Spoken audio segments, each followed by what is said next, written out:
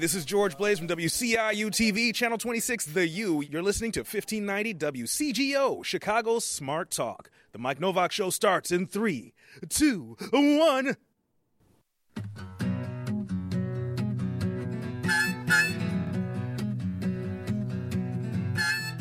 Live from a cul-de-sac somewhere in Evanston, Illinois, it's the Mike Novak Show with Peggy Malecki. 20 years and counting as Chicago's go-to deep green gardening and environment program. Heard every Sunday morning on Chicago's Smart Talk. Good planets are hard to find. Temperate zones and tropic climes. And true currents and thriving seas. Wind blowing through breathing trees. Strong ozone and safe sunshine. Well, good planets are hard to find. Good planets are in the main. Your questions, comments, and participation are always welcome at 847-475-1590 on Facebook and Instagram at The Mike Novak Show and at Mike Now on Twitter. And here they are. She's lean and he's green. Peggy Malecki and Mike Novak.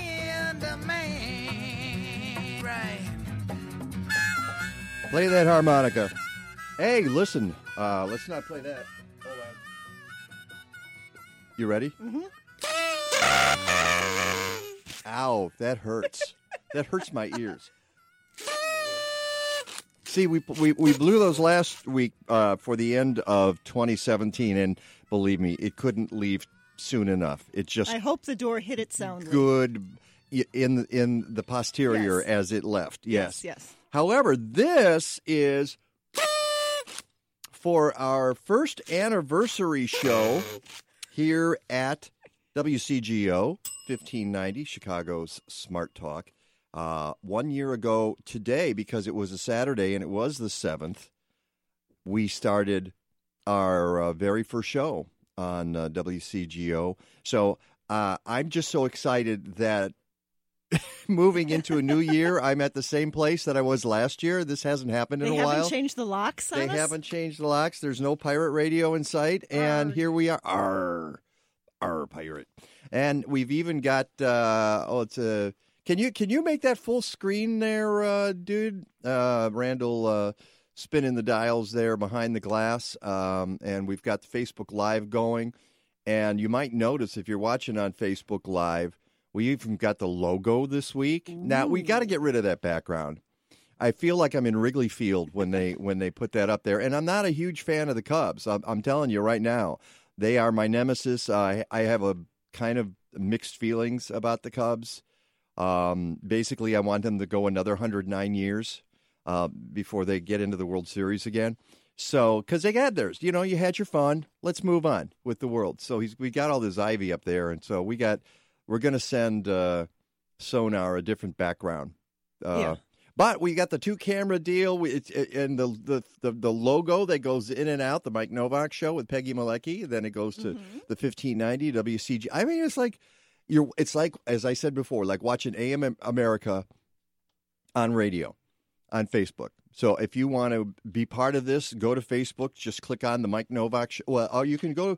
Have we shared it on the Mike Novak Show? It's shared on the Mike Novak Show. It's shared on my page. And it's shared on 1590 WCGO. So any of those places you can. And what's really cool about it is we get a lot of folks who listen and watch at the same time. And comment. That's the big thing. That is the big thing. They're really engaged in the show, and that's one of the things we really like about it. Now, have we gotten that part straightened out where we can actually see the yes. comments? Yes, and especially that's why I brought my bigger laptop today. She brought the bigger. Ooh. And good morning to Nick, who's watching right now. See, we've already got folks there. So anybody pops on, we'll try to say hi. So I need to go to the show, probably refresh so that we can see that. And I want to say we also have somebody else in studio today, and that's I heard she calls herself Ellie, but it's Alicia. Yes. Sanchez. Hi. Hi, I'm so excited to be here. We're excited to have you here. And as Do we formally call her an intern, or do we just say, "Hey, somebody's helping with the show"? I don't, She's lurking. I'm lurking. I'm a lurking intern. Okay, lurking is good. Yeah, Ellie is going to be lurking here in the studio. It kind of depends whether the IRS is listening. So that's well, how no, we the IRS, So, welcome. And you just graduated? Yes, Loyola technically officially graduated in May of this year. Of last year? Of May of 2000. Oh, right, May of 2017. So it was That's last right. That year. was isn't that amazing? Last year. Let that be a lesson to you, Ellie. That's how fast the years will go by from now on. Okay, now that you're out of school, soon you will find yourself with as much gray hair as I have, and you will wonder where 30 years went. You will just say, "Don't scare the poor woman." Why not? That's my job. That's my job. So, welcome and congratulations on your degree in environmental studies and sustainability. And great people there. In fact, we are going to be promoting and talking about an event at McHenry County College featuring Nancy Tuckman. Excellent. From the environmental studies. She's going to be speaking there in February, and that's something we'll be promoting. On today's show, however, we are talking solar energy in the first hour of the program with the Midwest Renewable Energy Association. And then in the second hour, it's an annual event that we... flip it over. Oh, it's a flip over thing. Wow, you printed front and back. I'm really impressed. Not on purpose. Okay. Well, I'm glad you told me because I wouldn't have found it. The 9th annual Martin Luther King Jr. Food Justice and Sustainability Weekend at KAM Isaiah Israel on the south side of Chicago. Robert Nevel makes his annual appearance on the show. It's a lot of stuff today. We hope you stick around. The Mike Novak Show with Peggy Malecki. When even the Pope starts offering advice about how to mitigate climate change, you know that something is up. Pope Francis says that in order to heal the earth, we need scientific clarity, ethical guidance, spiritual engagement, and direct action. Are you ready to be engaged? No, the Pope isn't coming to town, but the McHenry County College Great Lakes Pioneer Speaker Series is. A couple of Loyola University Chicago professors will speak on The Path of Hope, Integral Ecology for Home and Hemisphere on February 13th. Join Dr. Michael J. Schuck from the Department of Theology and Dr. Nancy Tuckman from the Institute of Sustainability as they explore the next steps in slowing the runaway train called climate change. All events are free and at 7 p.m. in the Lucht Conference Center, 8900 U.S. Highway 14 in Crystal Lake, Illinois. Call 815-479-7765 or mchenry.edu/green.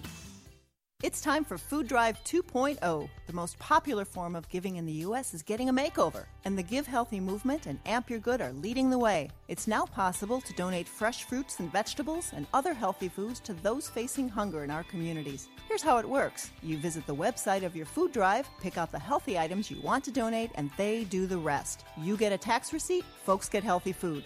Go to ampyourgood.org or givehealthy.org for details. DNR Services Unlimited has been serving the north and northwest suburbs since 1992. They can take care of those little problems that never get done. They perform complete bathroom, basement, and kitchen remodels, and if you're looking for a complete home makeover, they can handle that too. Visit their website at restorethenorthshore.com or give them a call at 847-998-1687. That's restorethenorthshore.com or give them a call at 847-998-1687. It'll be easy to find someone cheaper, but a lot harder to find someone better. This is Your Talk. One of the few true originals of our time. On 1590 WCGO, Evanston, Chicago.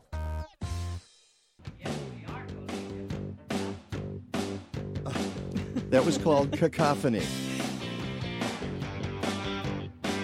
This is called My Sharona.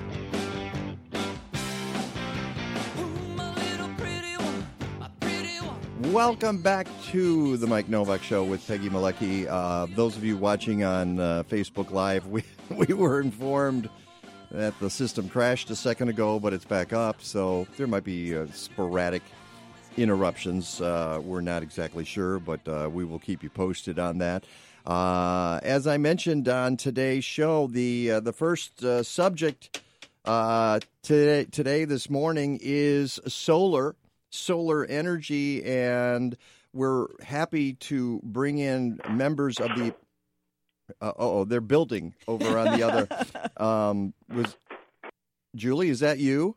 Oh, I'm sorry. I didn't realize I was on air yet. I was doing my elaborate introduction, and then, and while the elaborate introduction construction goes on, were you building a solar panel there while we were doing that?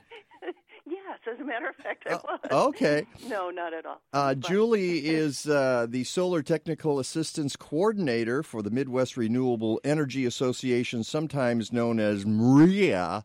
MREA. Oh, yeah. But we pronounce it MREA. Maria, okay. Yeah, no. Maria. Okay. Or Mr. Ia. Mr. Ia. I like that even better. Mr. Ia. MREA. You can look it up, and they're on Facebook and online, and you can find out all that information. Julie, exactly what is a Solar Technical Assistance Coordinator? Well, I wear a lot of hats, but a lot of what I do is part of the training program, our training programs team, and so I work with my colleagues Adam Mayer and Jenny Heinzen to set up training, to set up solar training. We also do wind training. We do solar thermal training, and we have online classes. But what I'd like to talk to you about today is our pardon me. Are you okay? You sound like you're on the. Are you on the treadmill too? You should get off the treadmill. I'm sorry. Actually, my home is under construction. Are you serious? Oh my goodness! I'm serious. We're not this morning, but we're doing a remodel right now. So, please pardon me. No, that's all right, because So what you were doing is you were hauling lumber up the stairs before you got on the phone with me. Okay. By the way, how do you pronounce your last name, Julie? It's Brazo. Brazo. Brazo, yes. Brazo. Like Eau Claire. EAU is like Eau Claire. So. Well, no, I knew that part. I didn't know whether it was Brazo or Brazo, yes. or Brazo. Okay. It's French. Mais My oui. husband has a French name. Mais oui. So there's Julie, and you were telling us what you're going to do there, but we also have a couple of other guys. Two of our instructors. Yeah. So I'll tell you what, Clay Sterling and Alex Jarvis are with us as well. Hey, guys, good morning. Hey, Mike, good morning. How you doing? All right. We'll get to you in just a second, but Julie started mentioning the courses that you have, so why don't we start with that? What kind of courses you do, and then we'll get into the specifics that Clay and Alex are involved in. So, Julie, take it away. Great. Thank you. Yes. Yes, and if people do want to learn more about the MREA, they can find us at MidwestRenew.org is our website. But, yes, we do online classes throughout the year, and we do some classes on site up here in Custer, Wisconsin, which is in central Wisconsin. And those courses are basically our lab courses. But we also do training academies around the Midwest. And this year we're running 5 academies. We have one in Minneapolis that is actually running this weekend, beginning this weekend. One in Milwaukee. We are running one in Dubuque, Iowa, which will begin on the 27th. And then the 2 in Illinois are in Champaign and in Normal, Illinois. Do you normally do that many courses? We do. We have been running the solar academies every winter, and winter seems to be a good time to do it. A lot of people have a little bit more time on their hands, and we run the courses on the weekend. So we run it one weekend per month for 3 months. So students can come in and take the classes, kind of immerse themselves in the training for 2 days. They can go home, and for the next 2 or 3 weeks, they can really just go over the material again. They come back a month later. But I'll tell you something. You say students. I'm betting there's people that are older than college age who want to take these courses, which is why I asked your person as we were going back and forth about having you guys on the show. Why aren't you doing this in Chicago? It seems like, hey, there's 12 million people in the area. Might that be a good idea? It would be a wonderful idea, and we would love to do one in Chicago, or several in Chicago, and we may run more of them later this year. Traditionally, we've run them in January, but because of the demand that we're going to see in Illinois with the FEJA bill, and there's going to be a big all right boom now stop don't go throwing acronyms at us, okay?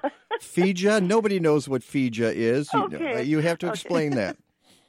Okay. FEJA is the Future Energy Jobs Act, and it was passed about a year ago, I believe the first of the year, 2017.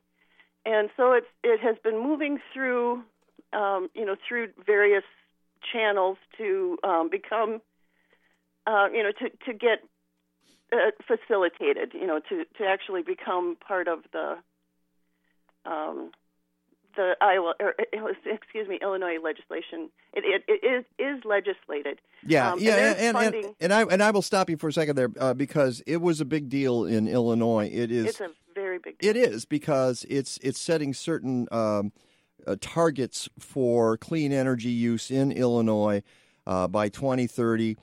And it was years in the making with industry and environmental groups and legislators hunkering down and getting this passed, and it finally got passed in 2016 because a lot of elements of clean energy had been blocked up in Illinois, and we couldn't move forward. And then the bill got passed. It got signed by Governor Rauner, I believe, in December of 2016, and became law June of 2017. So here we are, heading into 2018, and this is the year I saw a quote from and I'm going to blank totally on her name, from the Illinois Energy Association. Probably Leslie McCain. Leslie McCain, thank you. Yes. She says this is going to be a big deal this year, that the floodgates are now open, and so this is why you guys are out there teaching people. I mean, you've done it in the past. You've been doing it since 1990.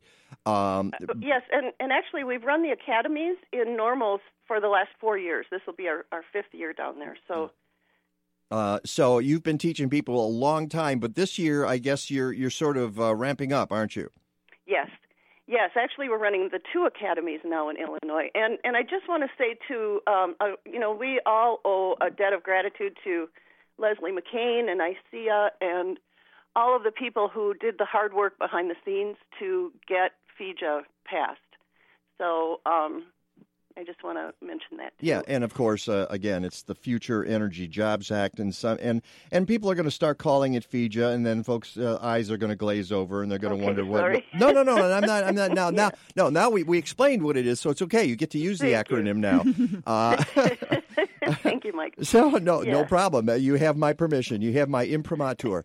So let's get to our instructors there. Clay Sterling, who's an assistant professor for renewable energy technology at Kankakee Community College, an MREA instructor. Alex Jarvis is president of Solar Systems Indiana, which designs and installs both grid-tied and battery-based systems. And I want to get into batteries a little bit, too, because I was doing a little research on it. But let's start with you, Clay. Where are you going to be teaching? You're doing the one in Normal, right?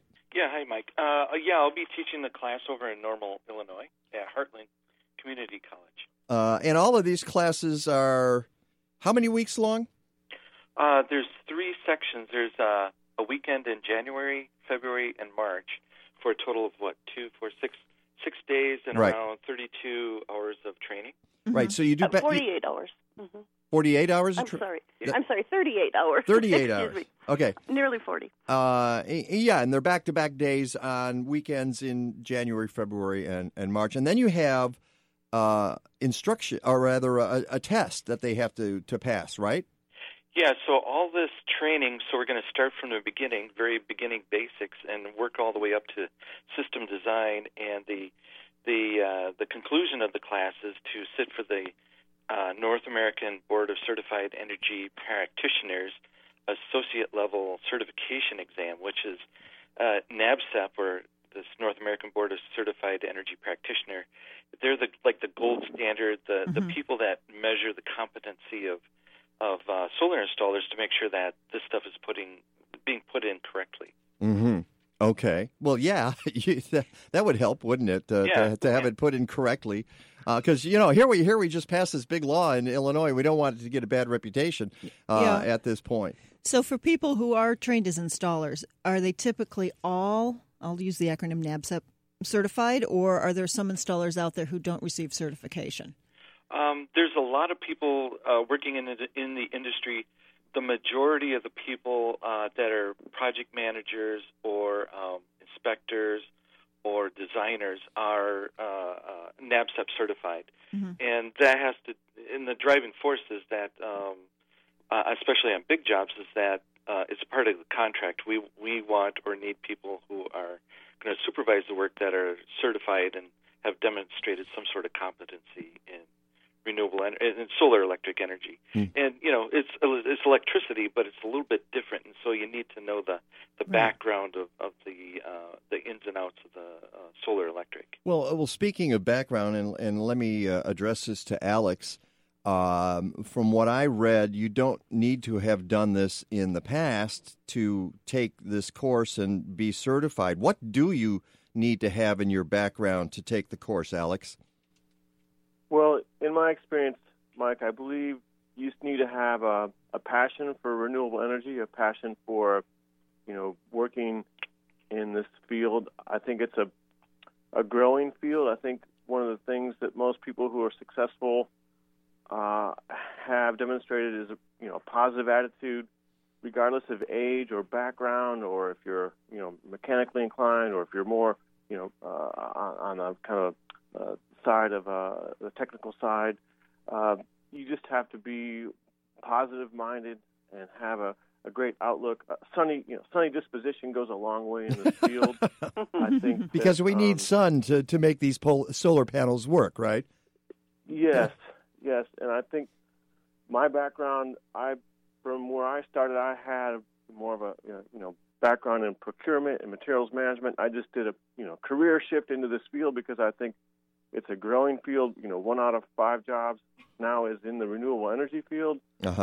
So this is a growing field in employment and economic development, and I think people who are excited to work in this field, just like whatever career path you take, if you're positive and good with people and communicating with people, you're going to be successful. So I think there's no secret formula to being successful. I think it's just being positive and having a great passion for this field, and a lot of the technical parts, a lot of the things you can work through. I think more than anything is just to be able to work with people in a positive manner. Okay, really. I understand the positive attitude, but you're also dealing with hot wires and neutral wires and cold wires and ground wires and that sort of thing. Why don't you need an electrician's background for this? And anybody can jump in about this. Certainly, electrical background would definitely help. I don't mean to take that lightly. That will serve you well when dealing with schematics, when dealing with electrical energy and dealing with the energy that's being provided. It definitely can be quite electrically geared, but I think I was just trying to make the point that I think if you're willing and able to do this, that you should be successful. I just want people to feel like I can't do this because I'm not an electrician. Yeah, you're not. Well, that was my point too. Is that wanted to talk about what are the qualifications from this for this, and what can folks expect to learn. We'll hang on, all three of you. That's Julie Brazeau from the Midwest Renewable Energy Association, as well as Clay Sterling and Alex Jarvis. They are instructors for a series of courses coming up that will teach you, if you're interested, in learning how to install solar systems. It's the Mike Novak Show with Peggy Malecki. We'll be back to them in a second. If you're a regular listener to this program, God bless you. I mean, sorry.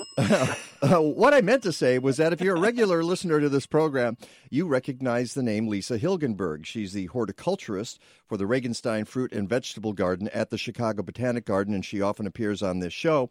In the January-February issue of Chicagoland Gardening magazine, my editor and nemesis, Carolyn Ulrich, interviews her about some pretty cool vegetables she grew last year that came out of the All-America Selections plant trials. They include plants like Conan kohlrabi. No mention of whether it's Conan O'Brien or Conan the barbarian kohlrabi. And speaking of barbaric, there's also my column on the inside back page of every issue. Chicagoland Gardening Magazine is a publication of state-by-state gardening magazines. Go to chicagolandgardening.com. If you're in other parts of the Midwest or the South, try one of the 21 magazines in those regions by going to statebystategardening.com or call 888-265-3600, 888-265-3600. By the way, 847-475-1590 is our number if you want to call. It's the Mike Novak Show with Peggy Malecki. We'll be right back. Have you ever walked into a hair salon and been overwhelmed by the smell of chemicals? Well, that's never going to happen at Organic Roots Eco Salon. They use only the safest, most natural professional hair products available to make sure you get great color results that last and won't harm the environment or you. Their salon products and services are free from ammonia, formaldehyde, and other toxins typically found in hair color perms and keratin smoothing treatments. Organic Roots also offers a complete menu of safe straightening treatments, including the non-toxic Magic Sleek and Cezanne keratin smoothing products that let you shampoo the same day. They even repurpose hair clippings, recycle product containers, and use LED lighting. Now that's green. Walk into 21st century hair care for women and men at Organic Roots Eco Salon, 3417 Dempster in Skokie. Book your appointment at organicrootsecosalon.com or call 847-423-2653. Health and beauty, you no longer have to sacrifice one for the other. It might be winter, but you can still visit farmers markets hosted by many different Chicagoland houses of worship on select Saturdays and Sundays from now through April. Your purchase of local, sustainably produced food helps support regional farmers. The markets are organized by Faith in Place, a nonprofit which inspires people of diverse faiths to care for the earth through education, connection, and advocacy. For a market schedule and to learn more, go to faithinplace.org. A good day's gardening can sometimes be a bad day for your muscles and joints. Dr. Bonnie Flaster is a chiropractor who uses gentle, non-force adjustments to relieve pain. With 29 years of experience, she relies on a variety of treatments, including low-level laser, acupuncture, and gentle chiropractic. Visit her at River North Wellness Center and find health tips at rivernorthwellness.com. Call Dr. Bonnie Flaster at 312-642-7545 and get back to feeling good. I'm Mike Jackson, host of Mike Jackson Outdoors Radio, Sunday mornings, 7 to 9 a.m. here on 1590 WCGO.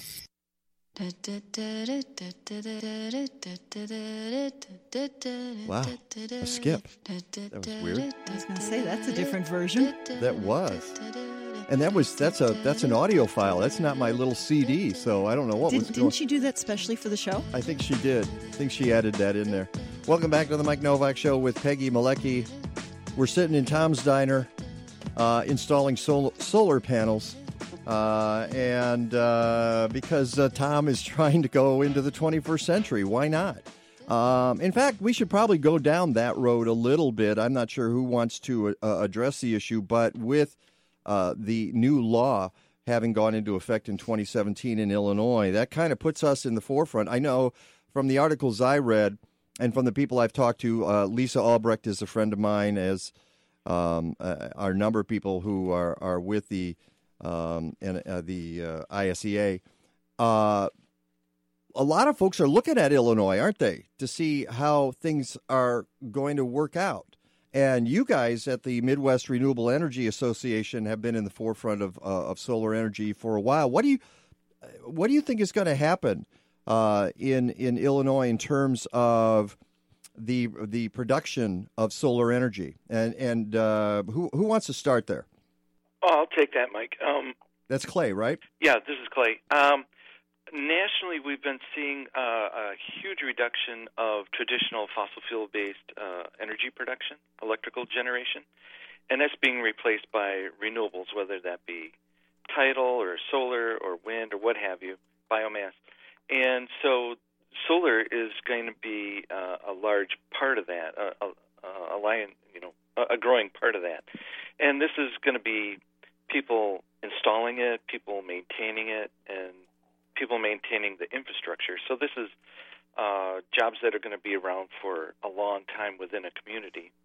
And traditionally, the solar industry has been growing in employment about 25% per year, and that's been holding pretty true. It's one of the fastest and steadiest growing markets in the United States currently.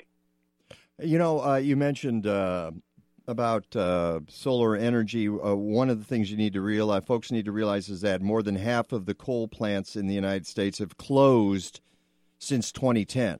So Correct. Anybody who's making pronouncements about how coal is making a big comeback, it's coming back, folks, that's not happening. That's just not happening. Now, there is some there's talk about the grid and how. In fact, there are a couple of decisions going to be made by the current administration this month regarding tariffs on solar panels coming from China. Are you guys aware of that, and how will that affect you? Yeah, Alex, can you speak to that? Yeah, the tariff is looming. They have not made any decisions on that. I think it would be, if they decide to put a tariff on the imports, I think it would have a negative effect in regards to increased mechanical and equipment costs. So that could slow the installation of the projects and slow some of the projects down. I don't know. I think it's interesting tariff that the companies that introduced that are both out of business, and so I don't know. It's kind of an empty-handed plea at this point.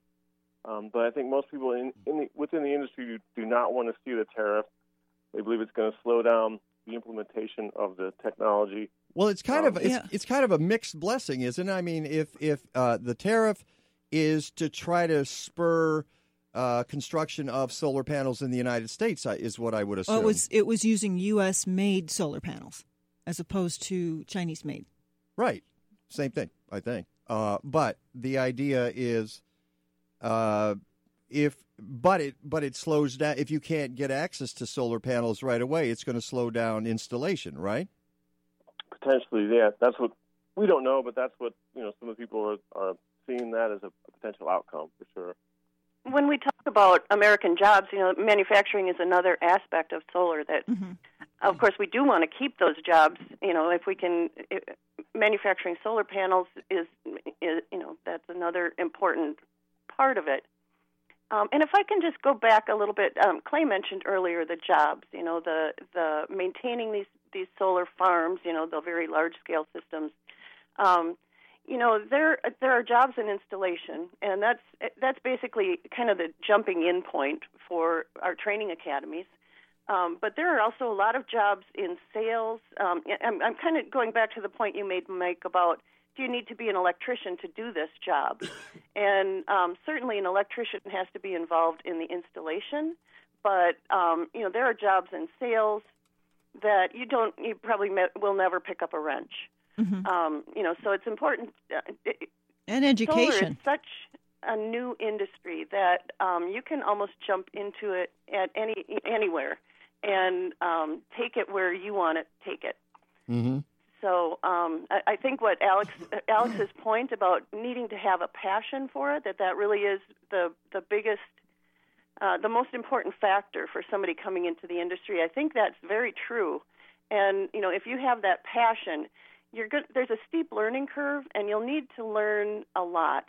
And, the good news for everybody, even those entering the market today, is that this market is changing rapidly. So it's not a static set of information that you're going to learn. You need to be willing to keep learning and keep up with the industry. Okay, I guess are we getting some questions Yeah, online? we have a couple of questions. Olga's asking, what's the cost of the course? And I guess I would extend on that.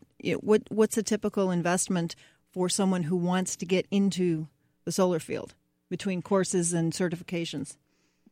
Yes. The Solar Training Academy, and that is the 3 weekends, that's $1,800. And that includes 6 days of instruction. It includes that NABCEP, the North American Board of Certified Energy Practitioners, that exam that you take at the end. And it also, so that's all included. It includes your textbook. It includes, and there's a textbook for part of the class. So, and it includes, those 6 days in class. And I think, that is a really good, I think that probably is a good benchmark kind of figure for somebody who's looking to get into the industry. And to be honest, there are a lot of solar installers out there who are hiring people who have had no training. It's a big advantage to have had the training. Yeah. Nationally, installers are finding that there just aren't a lot of people who have been trained.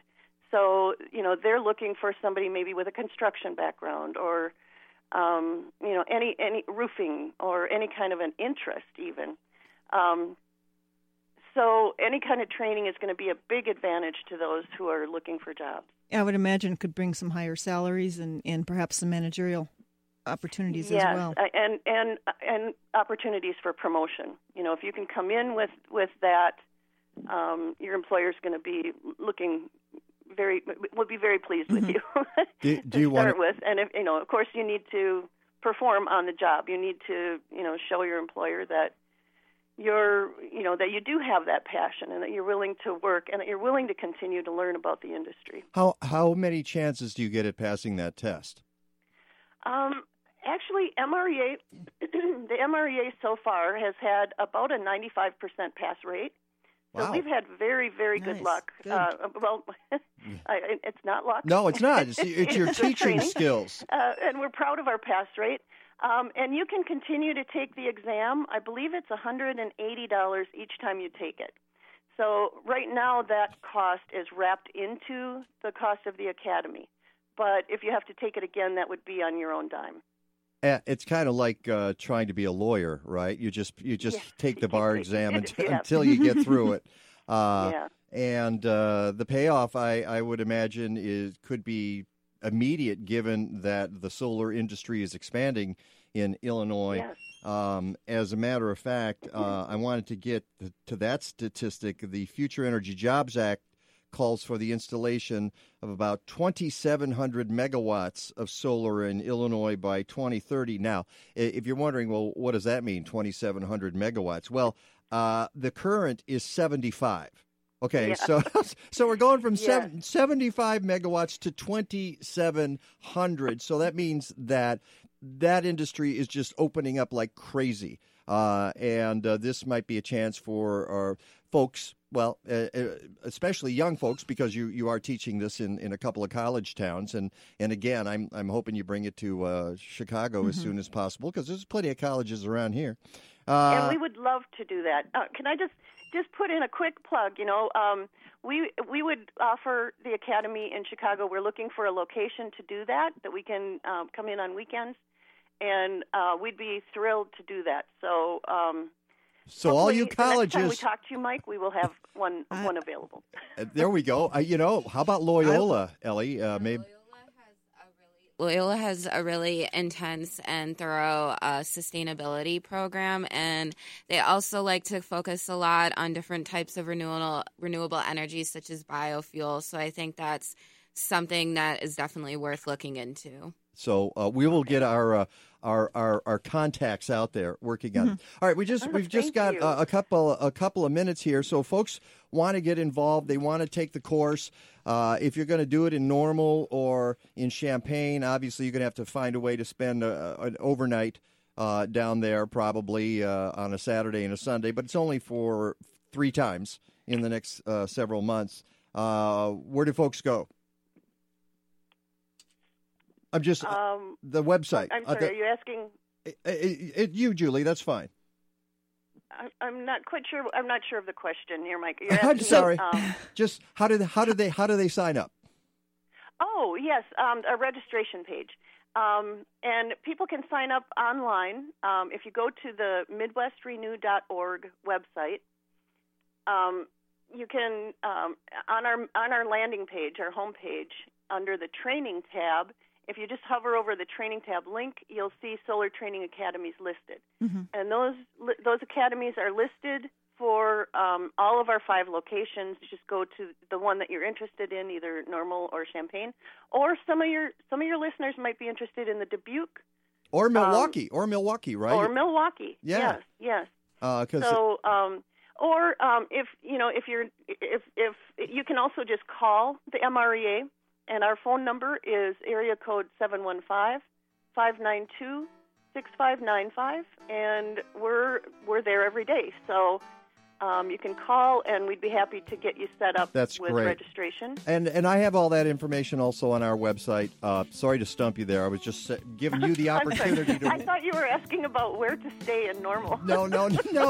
There's a Quality Inn down the road. Okay. Thanks, guys, for being on the show. More solar. We need it. Talk to you later. Hey, this is Peggy. When I speak at local events, people often ask me, aren't you the Peggy in Natural Awakenings ads? And that makes me happy because it reminds me that Chicagoans want to lead healthier lives. And Natural Awakenings magazine helps them do just that. Natural Awakenings is the greenest, healthiest magazine in the Chicago area. Each month, we bring you the latest information about health and wellness, complementary medicine, fitness and exercise, raising healthy kids, and even keeping your pets healthy. You'll find articles about healthy homes, too, including gardening, energy efficiency, and green living. And if you love good food, you'll always find tasty recipes and healthy cooking hints.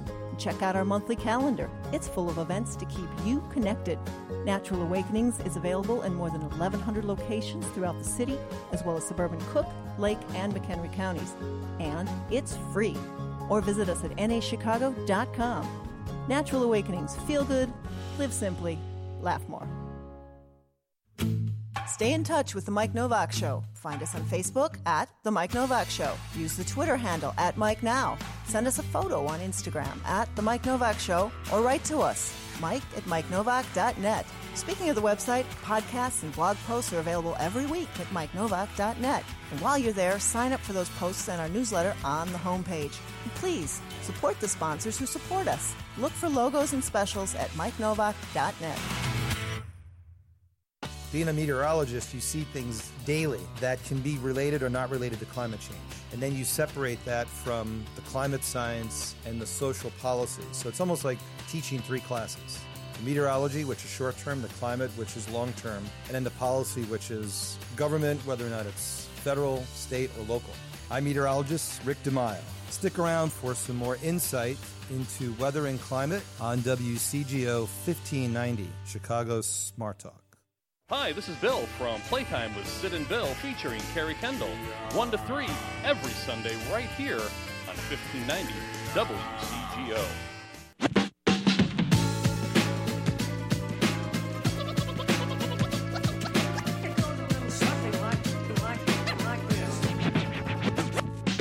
In my shoes, my toes are busted. My kitchen says my bread is molded. I got a good job at the dollar store. Hey, that's where I work, too. Okay, cool. Welcome back to the Mike Novak Show with Peggy Malecki. This is hilarious. You got to go to Facebook Live and see us here because now we're out in the woods. And it's green. Oh, yay, it's not snowing anymore. Yeah, so if your eyes need some green, definitely look on Facebook. Oh, my goodness. But, you know, that's changing today. We'll have a kind of a forecast. We got, I have to say that Rick DeMaio's not here today, and I know that a lot of folks tune in just to hear meteorologist Rick DeMaio, and so, you know, that sound you're hearing is people turning their dials all over the Chicago area right now. But, you know, transparency, that's what we're all about here. And he's on an airplane. Yeah, but our friend Patrick Skach, I don't have his title right in front of me, but he is substituted for Rick, and he's an observer, and he is a stats guy, and he sent us a bunch of stuff. And so in the last segment of the 10 o'clock hour, we will talk about some of the stats that Patrick Skatch sent us. And I will note that up until, the last few days, the forecast has been, we're going to get snow on Sunday and then things are going to get warmer. Well, it looks like the snow part of that is not going to happen really very much. I mean, there's a dusting when I was coming, and I mean like the barest dusting, like you would put powdered sugar on a kolachki, basically. Not even that much. It's either that or just a salt cloud behind your car. Exactly. So the salt trucks will be out and for nothing. But there's really not. That's not going on. And apparently by Wednesday or Thursday, we're going to be in the 40s. Holy smoke! And getting some rain. So this is whatever that is. Our climate is these days. Welcome back to the Mike Novak Show with Peggy Malecki. And like I said, if you go, oh, look at that. And then there's, now which one's the live one? The left one? The right one. The right one? Oh, because he had me on singled out there. But look at us in the woods there. But in the second hour of today's show, very, very excited to have Robert Nevel, who I saw just walked in the building over there, and he will be here shortly because next week is the KAM Isaiah Israel's 9th annual Food Justice and Sustainability Program, and we will be talking about that, and I hope that folks have a chance to go down there and be part of it. One of the things we're always posting things at the Mike Novak Show on Facebook, and there's a couple that got posted. Peggy, you put one up yesterday. Did you put that one up, or did you just send it to me? I can't. Which? I don't know because I got to go find it. There was the one I put up last night about the 15,000 scientists, and I think there was one before that. If I could get the thing to load, sorry. Yeah, we've got the 15,000 scientists at the bottom of the ocean. What's that? It's a bad joke. No. Of course, now that I wanted to, my program won't load at all. Okay, let me go. I didn't see the tomatoes one. Well, that was Kathleen put that up there from our friend Harry Klee at the University of Florida. They posted about the various tomatoes that they've been putting. Can we get new seeds now? I'm hoping. Well, I think you can order them. You can certainly write to them, and they'll send you seeds. Dr. Harry Klee, who's been on the show a couple of times, created this tomato called the Garden Gem. And this is the seed time of year. This is when folks start getting their catalogs.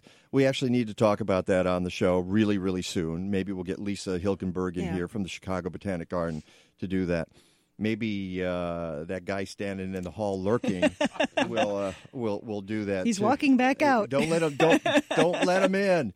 I know, it's like all the catalogs come in. It's like, ooh. But Harry Klee at the University of Florida came up with these. He's been trying to create the perfect tomato, and these are hybrids, folks. These are not heirlooms, okay? But what he does is he's been taking heirlooms, the best heirloom varieties, and hybridizing them and trying to come up with the perfect tomato that tastes good, looks great, and will ship readily, and is prolific and grows easily.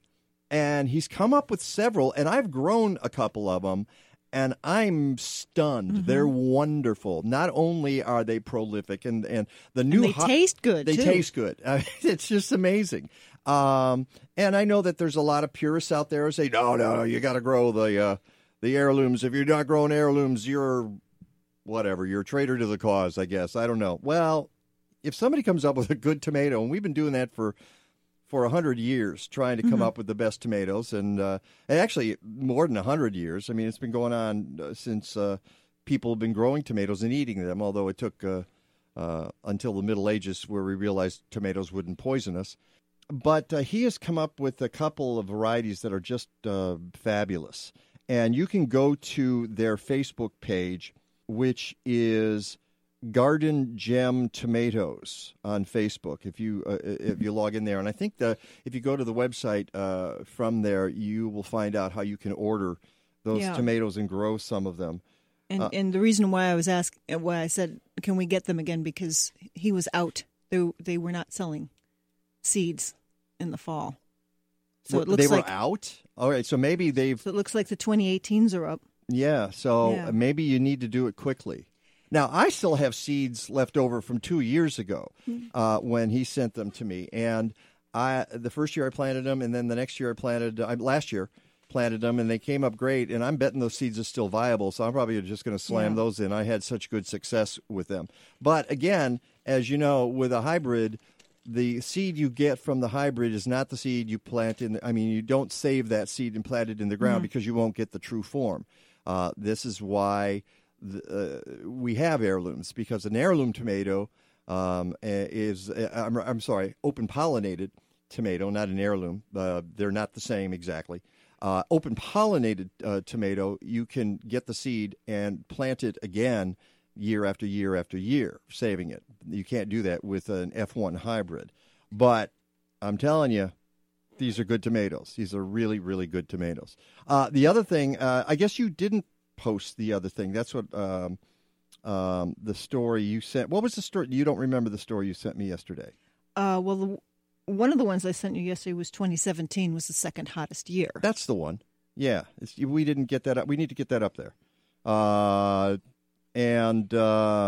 there's a new report. It just came out Thursday out of Oslo, the European Union. The Copernicus Climate Change Service said temperatures averaged 14.7 degrees Celsius at the Earth's surface above pre-industrial times. It was the second hottest year on record and the hottest year in a non-El Nino year. Yeah, that's the interesting part. And Rick would have a lot to say about that if he were here today. But he's at the American Meteorological Society hobnobbing with his fellow meteorologists. And I'm actually very interested to hear what they're going to have to say. But that is really kind of interesting that in an non-El Nino year we had such high temperatures. And the quote that's in here, it's striking that 16 of the 17 warmest years have all been in this century. Wow. Yeah, but don't worry.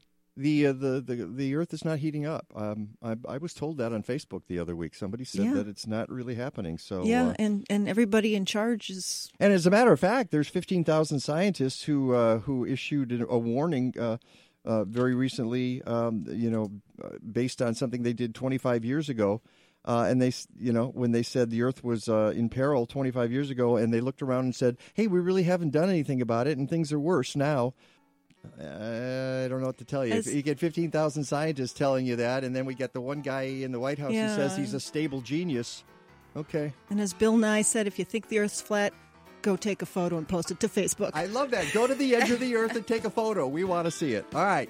Second hour of the Mike Novak Show with Peggy Malecki coming up. We hope you're part of it. Captain's log, stardate 42326.1. The Enterprise is under attack by an apparently hostile life form. Mr. Worf, status report. Inexplicable, Captain. They appear to be perambulating vegetables. We are being stalked by stalks of asparagus. That is incorrect, Mr. Worf. Asparagus officinalis, or killer asparagus, was the subject of a very popular 21st century tome by the brilliant author Mike Novak. Mike Novak. I'm familiar with his work. Mike Novak was one of the smartest, funniest people in the horticultural world of the 21st century. Sound red alert. Shields up. Tell me more, Mr. Data. He has been variously compared to Mark Twain, Dave Barry, and Edgar Allan Poe. Edgar Allan Poe, author of my favorite children's stories. Captain, I am attempting to access a copy of the masterpiece. It seems to be available online at AroundTheBlockPress.com. AroundTheBlockPress.com. AroundTheBlockPress.com? Yes, Mr. Watt. Yes, Captain. AroundTheBlockPress.com. How many times can I say it? Welcome to the second hour of the Mike Novak Show with Peggy Malecki. Call us with your questions and comments at 847-475-1590. Here they are again, Peggy Malecki and Mike Novak. All I need is good food to eat and make me healthy, wealthy, wide awake. Lettuce, tomatoes, root and bacon. What about those sweet potatoes? All I need is good food to eat. All I need is good food to eat. Yeah. All I need is good tools to make me music. Welcome. Porches, lawn serene. Are we on? Oh, there we go. There we go. Waiting for hour two to come up, Just though. wait. No. Hey, that's our new intro. Thanks to Mike Michalski for putting together a good Food to Eat second hour intro for the Mike Novak He gets show. a ding. He definitely gets a ding, and the person who does not get a ding is Mark Zuckerberg. He gets the...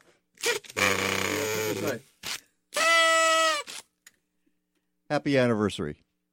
All Happy anniversary. Welcome back, and we're very pleased to have in the studio early in the second hour here an old buddy of mine have we really done this 9 years in a row? I think we started in 1871. I think so. Okay, that's Robert Nevel, who is an architect himself, but he's also with KAM Isaiah Israel on the Chicago South Side. And Robert, just so you have this information. Okay, here, let's see here. Okay, hold on. I'm scrolling down. We're setting up. There we go.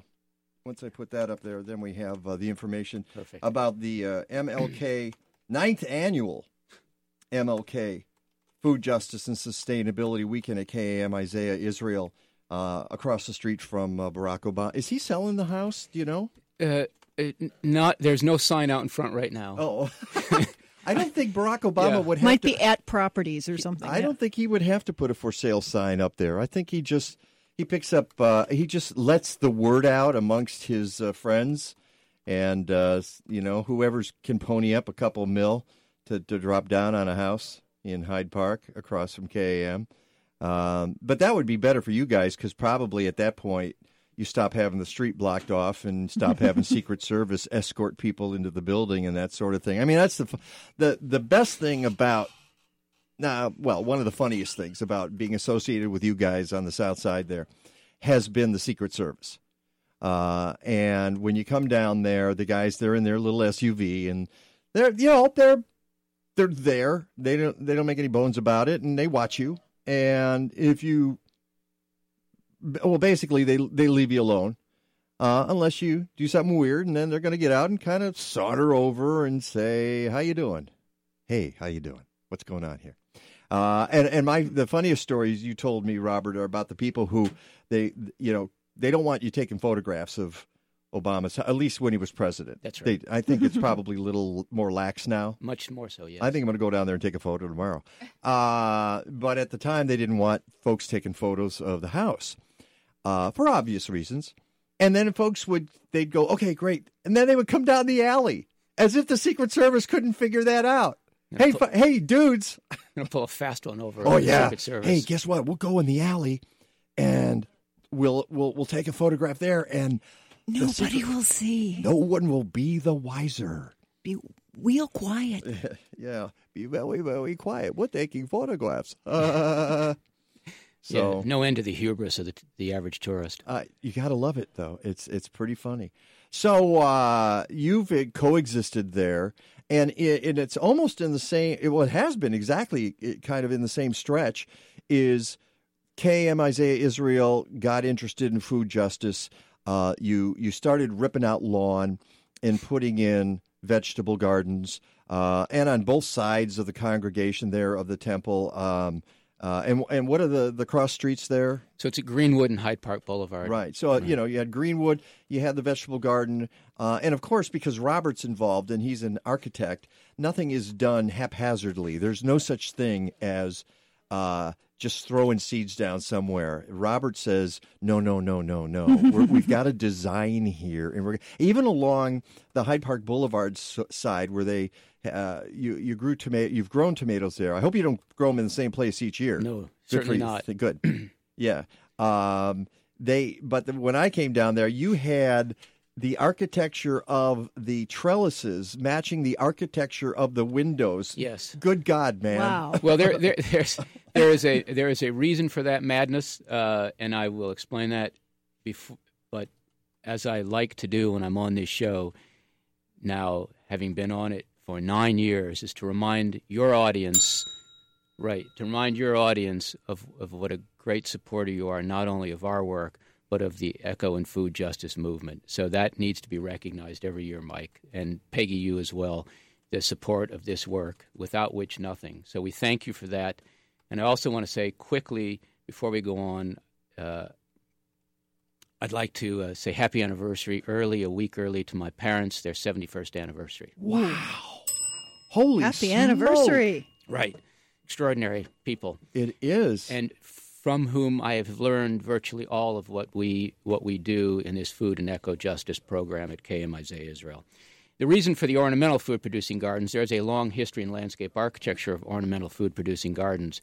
The food we grow is not ornamental, but the configuration in which it's grown is ornamental, and that is in large part because of the neighborhood in which we started, across the street from the president's home, in well-manicured lawns, to demonstrate that you can grow food consistent with the context in which it's grown.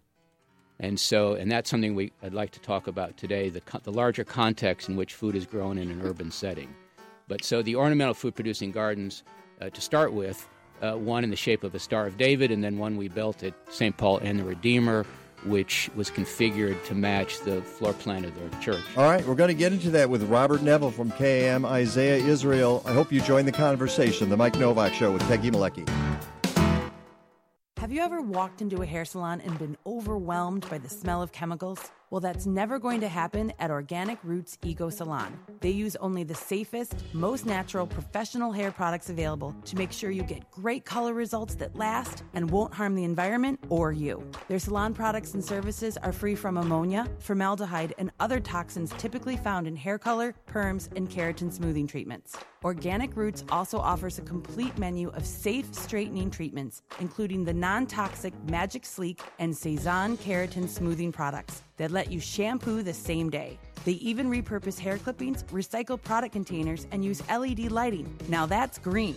Walk into 21st century hair care for women and men at Organic Roots Eco Salon, 3417 Dempster in Skokie. Book your appointment at organicrootsecosalon.com or call 847-423-2653. Health and beauty. You no longer have to sacrifice one for the other. Are you ready to take your holiday giving to a new level? Get involved with the Give Healthy movement. Here's how it works. You visit the webpage of the drive you want to support. Pick out the food items you want to buy. They'll deliver them for you once the drive is over. You get a tax receipt, folks get healthy food, boom, done. They'll also work with your organization or food drive. Go to ampyourgood.org or givehealthy.org for details.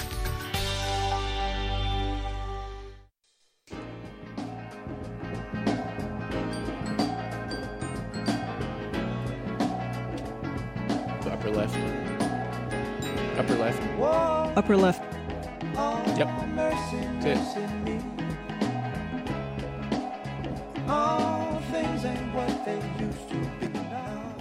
This is cool.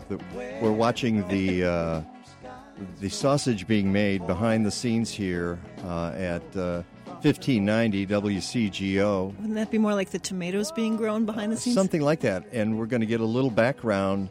Oh, there it is. Oh, my goodness. If you go to Facebook Live and you see the 3-camera shot, which is what we have now up of our show, behind it is, now this is what we need to do each week. We can customize this to our guests. That garden is the KAM Isaiah Israel Garden on the south side in Hyde Park. That's the South 1080, right? The South what? 1080? The South 1080, yeah. Well, okay. That's what we call that area. Is that what you call it? Opposed to the South 40? Yeah, the South 1080. And that is, what were you growing there in this particular photograph? I think in the foreground on the left would be peppers and okra, and the foreground on the right is the early on tomatoes. It's like some kale. Yeah, in the and background. you can see the Probably. There's interplanting and right, and it runs along Hyde Park Boulevard about 40 yards, about half a football field, and then just to the left, right along the sidewalk, is a wall for pollinators. It's about 160 feet long by 10 feet, and where the photographer is standing, so obviously not in that photograph, is the pair of pears food forest. So if you stand right where the photographer was standing and look to the west, you'll see a classic row crop setup, and you look to the east, and you would see a food forest. Two different ways to provide food security in an urban setting. And that's the thing you guys have been so successful at KAM is introducing to people and showing them how you do this. And it starts with the idea that you don't need a lawn. And one of the things I've realized over the last 15 years or so, and you're not the only person to point this out to me, is our religious institutions in this country have an opportunity here to show people how to grow food and to be part of this growing movement in the United States. Why? Because they have things like land that they can convert. It's often just lawn, big old lawn. Right. They have congregations who can be engaged in the growing. They often have kitchens in basements, some of which haven't been used in 40 and 50 years because they don't know what to do with them anymore. This is the perfect setup for teaching their congregation how to grow food and how to preserve it. I think I've heard variously that about 90% of food relief in this country takes place at houses of worship or organizations associated with it. So that to that point, most of our early recipients of the food that we grow were hot meal programs connected to houses of worship. And one of the things you have done, and I don't know if you're still doing it, is you went out into the neighborhood and you showed different congregations, and it didn't have to be Jewish. They were all kinds of denominations. Right. Okay, you've got space here. Let's figure out how to make it work and how we can grow stuff. Right. So in year one, we started growing food here at KAM Isaiah Israel. We started taking the harvest to Kenwood United Church of Christ 4 blocks up, and noticed early on that they had a tasty piece of lawn facing south that was being unused. I like that. and approached Reverend Sanders there and asked him if we could transform that into a food-producing garden, and he said yes. That has been there 8 years and probably has generated somewhere around 6,000 pounds of food, which was, prior to that, just lawn. The other idea about the connection of the secular world with the what I would say the sacred world with the profane world is an article that showed up in the New York Times December 22nd last year, Dr. King's Interconnected World. People want to know at times why we think that food and eco-justice is a social justice program, and what does it have to do with Dr. King, and why do we do a weekend dedicated to Dr. King and food and eco-justice every year? And I think that it seemed clear to us from the get-go that that there is a strong connection between social justice and food and eco-justice. And sure enough, an article shows up in the New York Times by Drew Dillinger from the 22nd, in which he emphasizes Dr. King's understanding of the interconnectedness of the world. And I think one of the key paragraphs in that article, if I can read, is Dr. King had been thinking about the environment for years before he addressed it in his sermon. Starting in the 1950s, Dr. King expressed concern for the survival of the world and linked the environmental and civil rights issues. And I quote here, "It is very nice to drink milk at an unsegregated lunch counter, but not when there's strontium 90 in it." And I think that there is this interconnectedness of the world, which is what we try and emphasize over the years in our program between food justice and eco-justice, civil rights, climate change. You cannot separate them all out. And we start with this idea and rethinking the urban land use model, and that there is a connection between land use, what we say prior to our start, the profane use of land, growing grass, mowing it, watering it, fertilizing it, and then throwing the harvest out, essentially. There's that connection between that and what happens inside a house of worship on the other side of the wall of that grass, which is supposed to be sacred, and trying to make sure that there is a consistency between the inside and the outside, the interconnectedness of all of it. There's so much to unpack from that, but first of all, the word profane. I love that used in the context of lawns, and that's a tweet. A lawn is a profane use of land, and say that Robert Nevel said that because that is so profound. It is. And profane is not a word that's used in a secular context very often, right. And it should be because it says it all in a way that occupies the moral high ground, so to speak. Right, and when you think of this interconnectedness, how different is that than what Barry Commoner was teaching in the 1970s in books such as The Closing Circle, the life cycle of everything, the circle of life rather than our existence being linear, and that you start with something, you use it up, and you discard it. Rather, there is this cycle. We think of it as growers, just as simple as composting that which we take out of the ground at the end of the growing season so that we can fertilize our crops the next season. A simple example of a cyclical... Well, and some people would call that permaculture. Correct. Exactly. It's all the interconnectedness of life. And so the rethinking of the urban land use model, how we get started, connecting the inside of a house of worship with the outside, connecting what we do at a house of worship with our community. As you know, Mike, from being with us for all these years, that all of the food and all of the work is done within a 1-mile radius of where we grow the food. So there's this idea that you're building community with this circle of continuity and connecting the community. And it is what we are going to do again this year by looking at and choosing the theme of climate change in city parks. And that, of course, resonates with me because we have been talking on this program for the last several months about what's happening on the South Side. And I suppose that influenced your decision. And Robert's nodding. He's nodding. Going, yeah, just a little bit. Had a little something to do with that. And it's... I wrote about it yesterday and posted something on it. It's very frustrating to see a man who did a lot of good, and that's Barack Obama, come in to kind of swoop in to Chicago and say, I want that jewel. I'm going to take that spot in Jackson Park, and we're going to put my library there. No matter that there are acres and acres of land in the area nearby that could be reclaimed and added to the system if he chose to do that. And so once again, the Friends of the Parks and a number of Southside groups have had to step up now and say, well, wait a second. You've got to talk to the community first. Wait a second. Are you sure you want to take land that is already beautiful and has been part of our heritage in Chicago? How is it exactly you have claim to this? Right. And Mike, you and I have talked about this a couple of years ago when they were considering the site in Washington Park. And part of that site was occupied by one of our recipients at the time, Remake the World. And we talked about the empty lots adjacent to that site and the context that's there.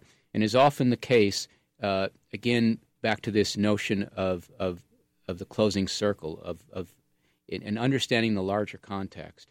And so just as we understand the context of a lawn and its responsibility and opportunities within a larger community, what is actually the context where that project is going to go? Now, we are not going to directly discuss the politics of the Obama Library at the weekend, but what we try to do is demonstrate with a case study. In this case, it will be Kilbourne Park, a case study of what the opportunities are with a city park in Chicago and its relationship to its context. So if you look at Kilbourne Park, you'll see on the west side and I believe on the south side, row houses.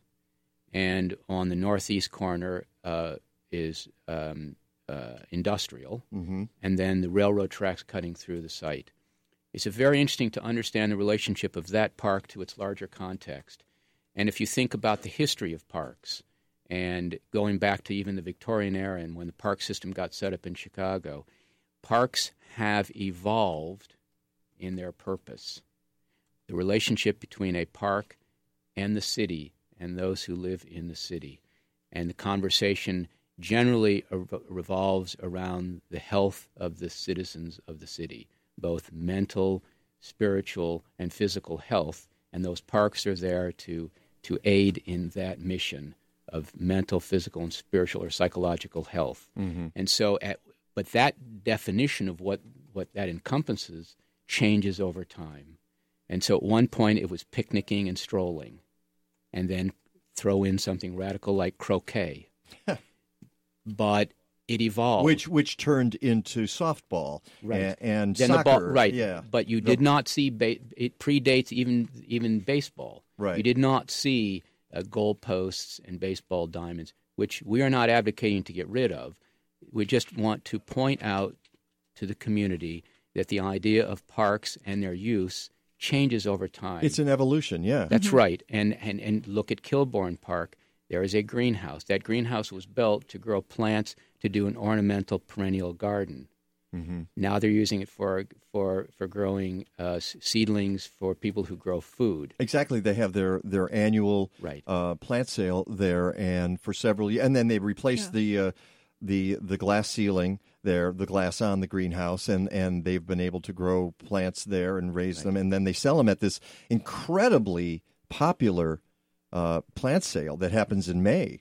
So we want to look at that park just as you're encouraging the community to look at the site where the library is to go, right? And look at that park. And well, I'm not really, I'm the tail wagging the dog here. There's a lot of people who live down there have been calling attention to this issue, and I've certainly got on board because I think it just and I want to move on from this, but I will just say once more that it just shows a stunning lack of how the neighborhood works, and there's a sense of privilege here that needs to be examined. We can't, it's like somebody wrote on my Facebook page the other day, said it's like George Lucas Museum, and I went, it's exactly the same. It really is. It's the same issue all over again, except we like Obama, and George Lucas, you might like him or you might not like him, whatever. And that's the difference here. And the Obama people, and I've seen them in print, I've seen them on purpose, they scratch their heads. They're kind of perplexed at what's all the blowback about? Well, it's about transparency, and it's about community involvement, basically. It's that tone deafness. Yeah. And what we like to call a just justice. Mm-hmm. And so if you step back and look at that site, or in this case, what we will do on the 13th of January on Saturday afternoon, look at the Kilbourne Park site, and not just look at that site and those ball diamonds and walking paths and greenhouse, but also look at the railroad tracks, the industrial building across the way, the houses. What's the relationship? Is there an opportunity here? The water, there are 8,000 acres of Chicago parkland. That's about 5 to 7% of all of Chicago. You calculate the amount of water that falls on 8,000 acres, and it's something like 3 billion gallons a year. What's the relationship between the water that falls on the industrial building on the northeast corner of Kilbourne Park and the park itself? Is there an opportunity for a constructed wetland in that park? Is there an opportunity for a food forest, row crop? The relationship between the neighborhood and the park, that changes over time. And how do we connect that with what I would consider to be the key social justice issue of our times, which is a changing climate? How do we connect all of that? Well, that's Robert Nevel from KAM Isaiah Israel. I want to get into exactly how that works, the Community Design Workshop, because that's on Saturday, January 13th. And that's the whole, it's a 2.5-hour opportunity for folks to get together and discuss this particular issue that you have, or this scenario that you have. And then on Sunday, you have a bunch of workshops that go from 10 a.m. to 2:45, and that's a different story altogether, and we will get into the details of that. But I want to let folks know that if they want more information, they can go to kamii.org/MLK. And you should also know it's on my website, MikeNovak.net. We've got that information up there, and you can find the links there. We're talking to Robert Nevel from the 9th annual. Wow. Next year's the 10th annual, and then you get to have, paper to celebrate, isn't it? That's the paper anniversary, yeah. The MLK Food Justice and Sustainability Weekend. Recycled paper, right. It's the Mike Novak Show with Peggy Malecki. We'll be right back. Did you know it takes almost 2,000 gallons of water to produce 1 pound of beef? In a Green Diva Minute, you'll learn more and be on your way to living a deeper shade of green. It takes only 39 gallons of water to produce 1 pound of vegetables. Meat production releases more greenhouse gases than veggies. Emissions from livestock currently make up almost 15% of the global greenhouse gases. Of that, beef and dairy alone make up 65%. One cow's annual output of methane, cow fluffs, burps, call them what you want, is equivalent to the emissions generated by one car burning 235 gallons of gas. Talk about stinky climate change. More vegetables equals a happier planet. Just saying. I'm Green Diva Meg, and you can find more low-stress green living tips at thegreendivas.com. If you garden in or around Chicago and you don't have a subscription to Chicagoland Gardening Magazine, I'm a little worried about you. That's because you're missing out on not only the garden magazine for our region, but one of the best gardening magazines in the country. Every issue features spectacular photos, as well as articles by noted horticultural authorities, nursery owners, state extension agents, master gardeners, and more. There are columns like Ask the Garden Pros, regional reports, and what to do in the garden. Of course, there's my column on the inside back page of every issue, but into each life a little rain must fall. Chicagoland Gardening Magazine, a publication of state-by-state gardening magazines, on newsstands everywhere, but go to chicagolandgardening.com and get a subscription. If you're in other parts of the Midwest or the South, try one of the 21 magazines in those regions by going to statebystategardening.com or call 888-265-3600, 888-265-3600.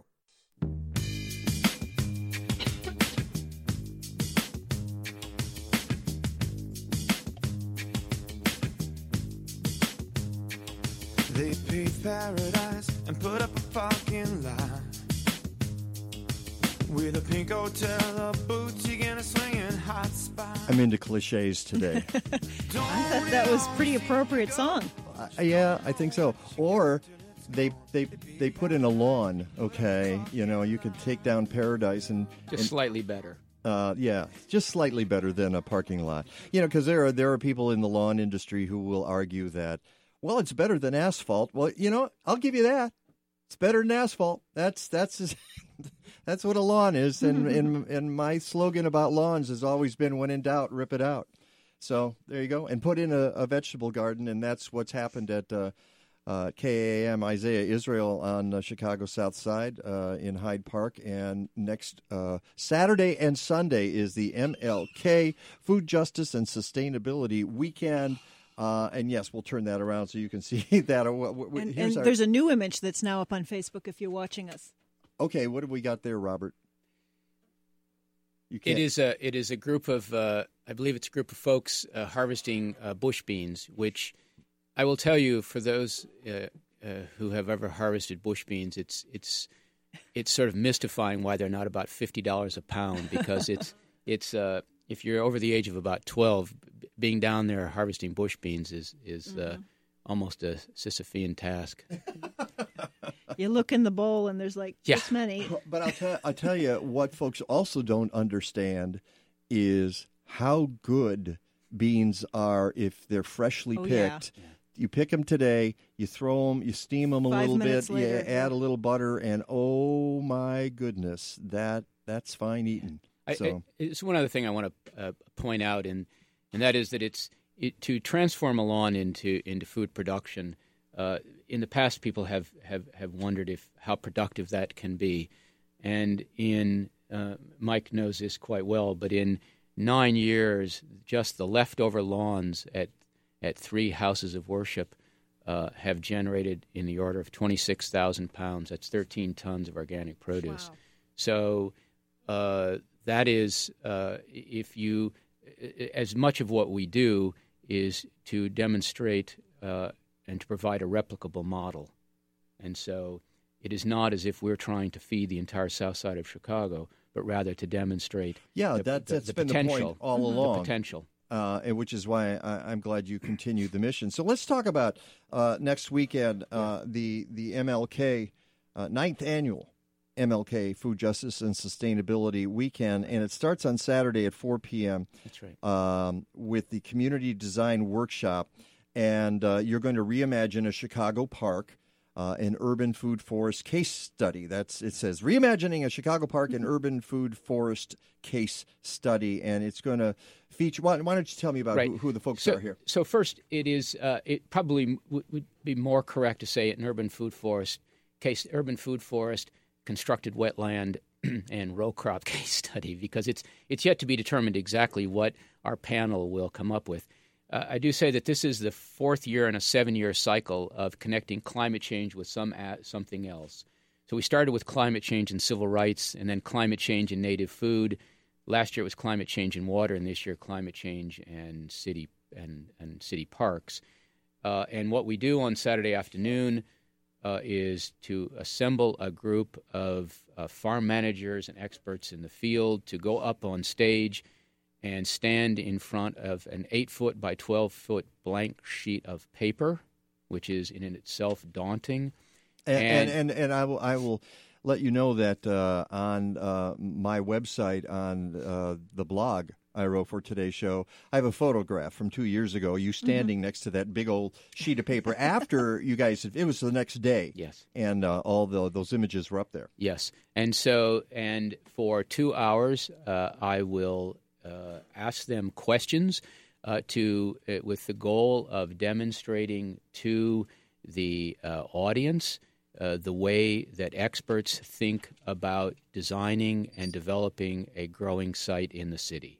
So we will cover all manner of questions, from where does the water come from, how do you provide a power source, fences or no fences, wind direction, growing medium, truck access. All the things that the average person isn't going to think about when they're putting something like this in. Exactly. Right. And so we try and cover in those 2 hours all the issues that will help those who are in the audience to get an idea of the scope of and what's involved in developing a growing site in the city. I'm just thinking that the average gardener doesn't even pay attention to how much sun is in their yard. I mean, and that's what they tell you at the very beginning, is that if you're going to put a garden in your yard, you got to go out for all you need is one day in summer and see where the sun is at different times of the day, and then figure out where you're going to put your garden. Although it does help if you do it also once in April and once in October.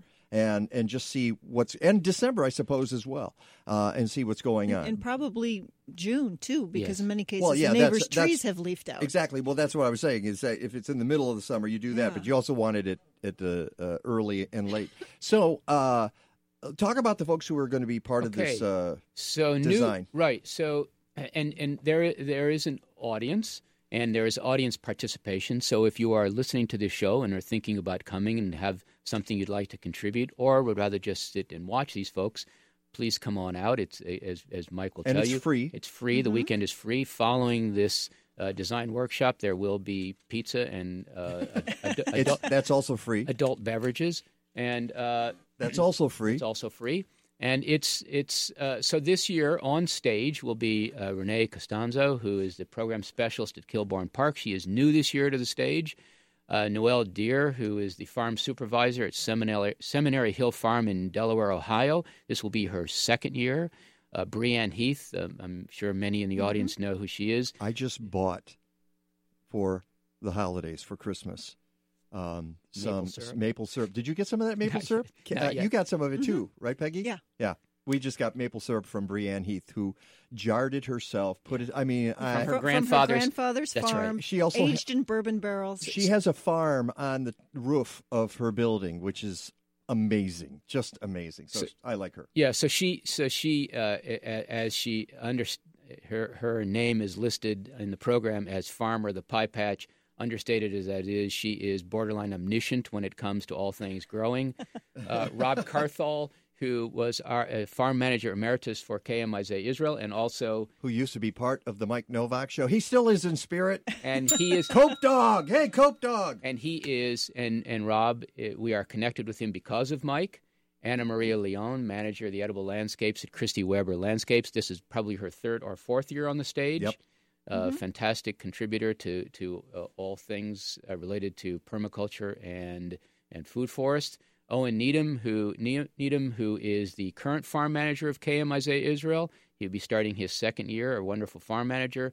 and I will be asking the questions, giving very few, if any, answers, but I will be asking the questions, and they will, over the course of those 2 hours, with markers in hand, will construct on that 8-foot by 12-foot sheet of white paper. They will be drawing out their vision for Kilbourne Park, reimagining what that park could be like, and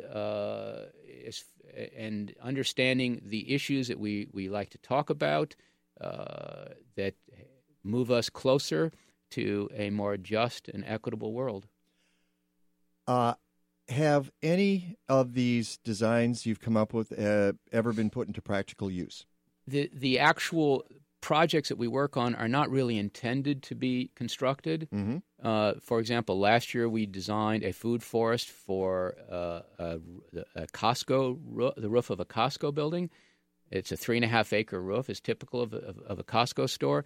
The idea is for the audience to think anew about aspects of the environment that they just sort of take for granted typically. So they may go to a big box store and not think about how much water falls on the roof of a Costco store, which is about 3.5 million gallons of water a year, which is about how much water it takes to grow 3.5 acres of food.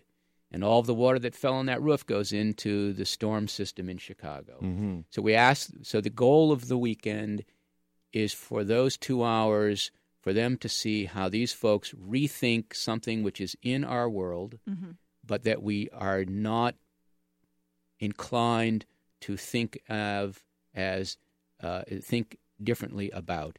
Just as how we started in 2009 rethinking the leftover space, the profane lawns around houses of worship, now we like to rethink the roof of a big box store, and in this case, rethinking a Chicago city park. Again, there are 8,000 acres of parkland in Chicago. That's between 5 and 7% of the city of Chicago. Can we rethink the way some of that land is used mm-hmm. to be in line with the issues of health that face us now in 2018, different issues than we confronted in 1850 or 1860? Can we rethink that? Can the people who attend the workshop, can they leave thinking differently about the parks? All right. We need to very quickly then move to Sunday, which is a more traditional kind of a day where you have workshops, 3 different sessions, one from 10 to 10:45, 11 to 11:45, then you break for lunch, and then you have 1 to 1:45. And then two. Oh, I'm sorry. You have 4. 4 sessions. I'm sorry. Right, so there are 18 different workshops. Okay.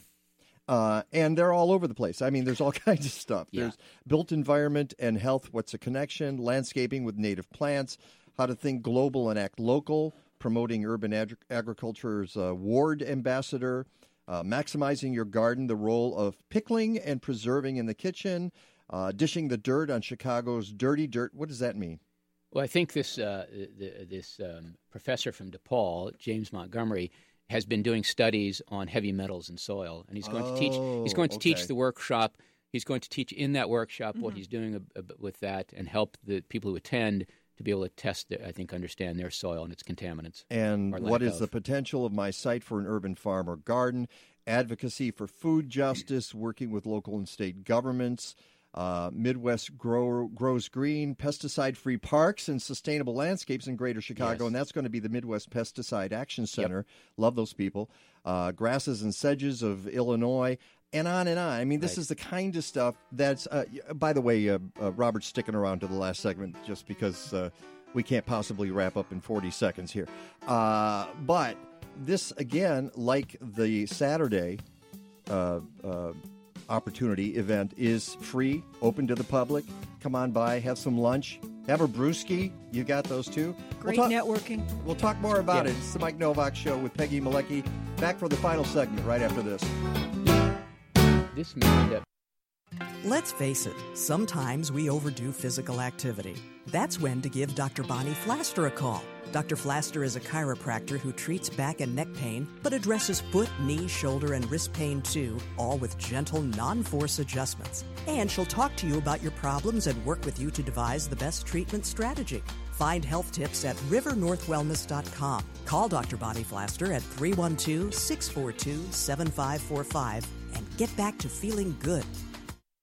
You can now enjoy local food all season long at winter farmers markets, hosted by many different Chicagoland houses of worship on select Saturdays and Sundays from now through April. Your purchase of local, sustainably produced food helps support regional farmers. The markets are organized by Faith in Place, a nonprofit which inspires people of diverse faiths to care for the earth through education, connection, and advocacy.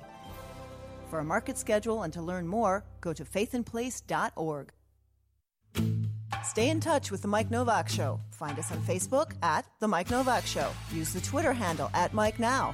Send us a photo on Instagram at The Mike Novak Show or write to us, mike@mikenovak.net. Speaking of the website, podcasts and blog posts are available every week at mikenovak.net. And while you're there, sign up for those posts and our newsletter on the homepage. And please, support the sponsors who support us. Look for logos and specials at mikenovak.net.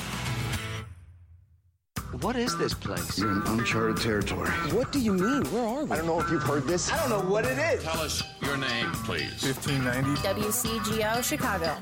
1, 2, 3, My baby don't mess around because she loves me so, and this I know for sure.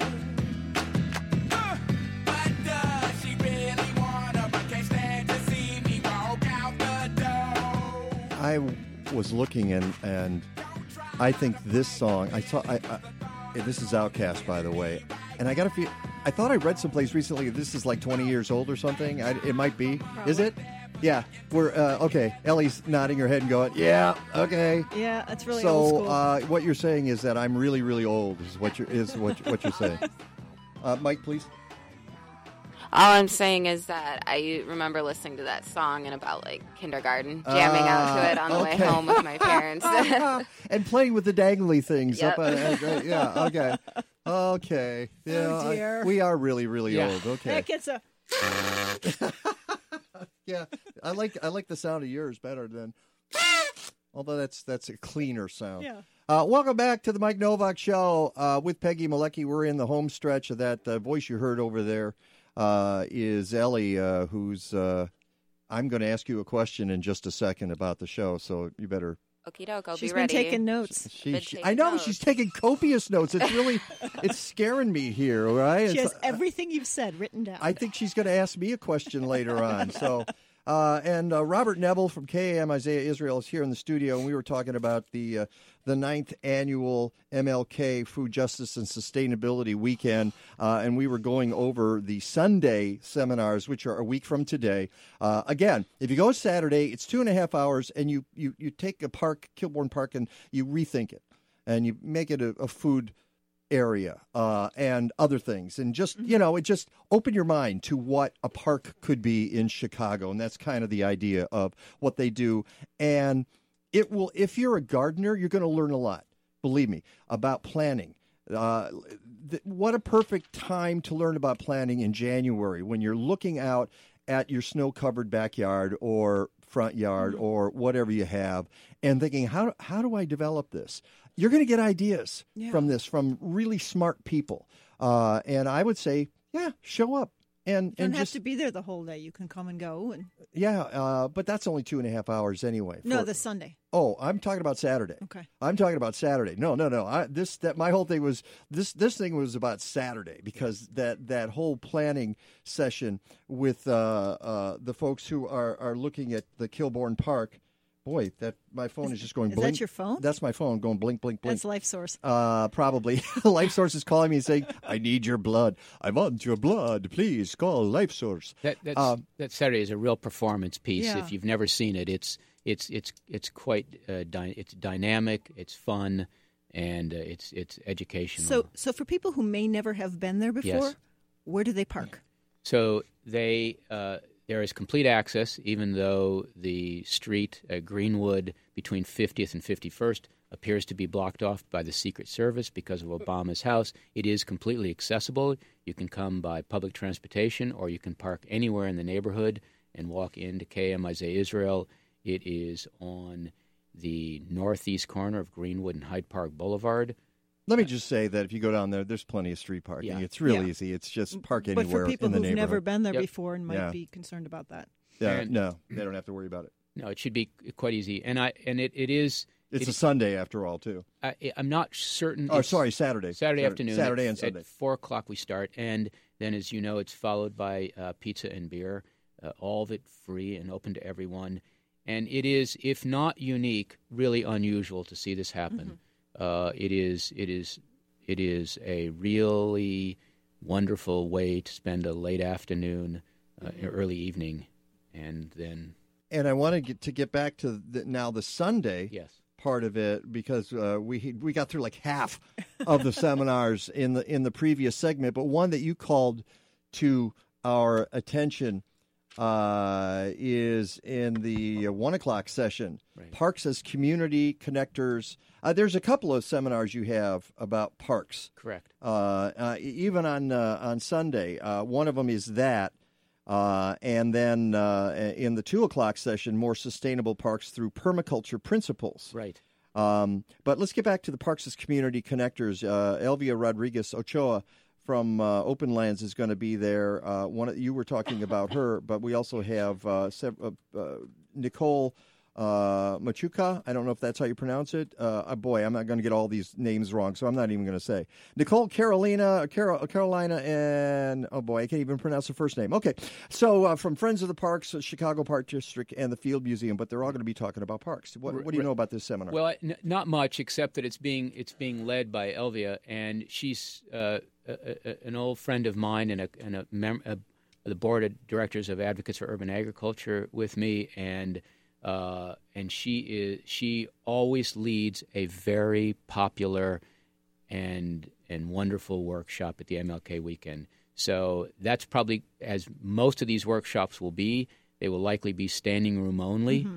I think that the most common refrain I hear on Sunday is folks walking around trying to choose between which one of the 4 or 5 workshops they will attend each hour. It is a fancy problem to have. Sometimes it's determined by how many seats are left in the room. But I encourage you to, if you're coming, to come early. We ask you to register. Again, it's free, but registering allows us to gauge how much food to have on hand for you, and to make sure that we have rooms large enough for you to enjoy the workshops. Yeah, and that kind of says it all. It's just it's a smorgasbord, basically. You'd show up, and what the great thing about it? It's like these events that you see sponsored, and not to knock other people and other organizations that do these kinds of workshops and seminars, but this is free, and then they feed you. Come on, folks. Really? And you leave with some great practical ideas, too. You do. And at a time of year that's quite useful because, as you were saying in the 9 o'clock hour, the seed catalogs are coming. Yep. They're here. No, they're here already. And they're Here come catalogs, right down catalog lane. And they're toying with us. And this is the time to get started. So if you come to KAM Isaiah Israel next Saturday and Sunday, you will be able to go back and look at those seed catalogs with a new eye and ready to order your seeds, and with a better understanding, hopefully, of how to start the year and leading your community to more of an eco and food justice way. All right, we got 2 minutes. I wanted to quickly note something that our friend Pat Skatch sent us.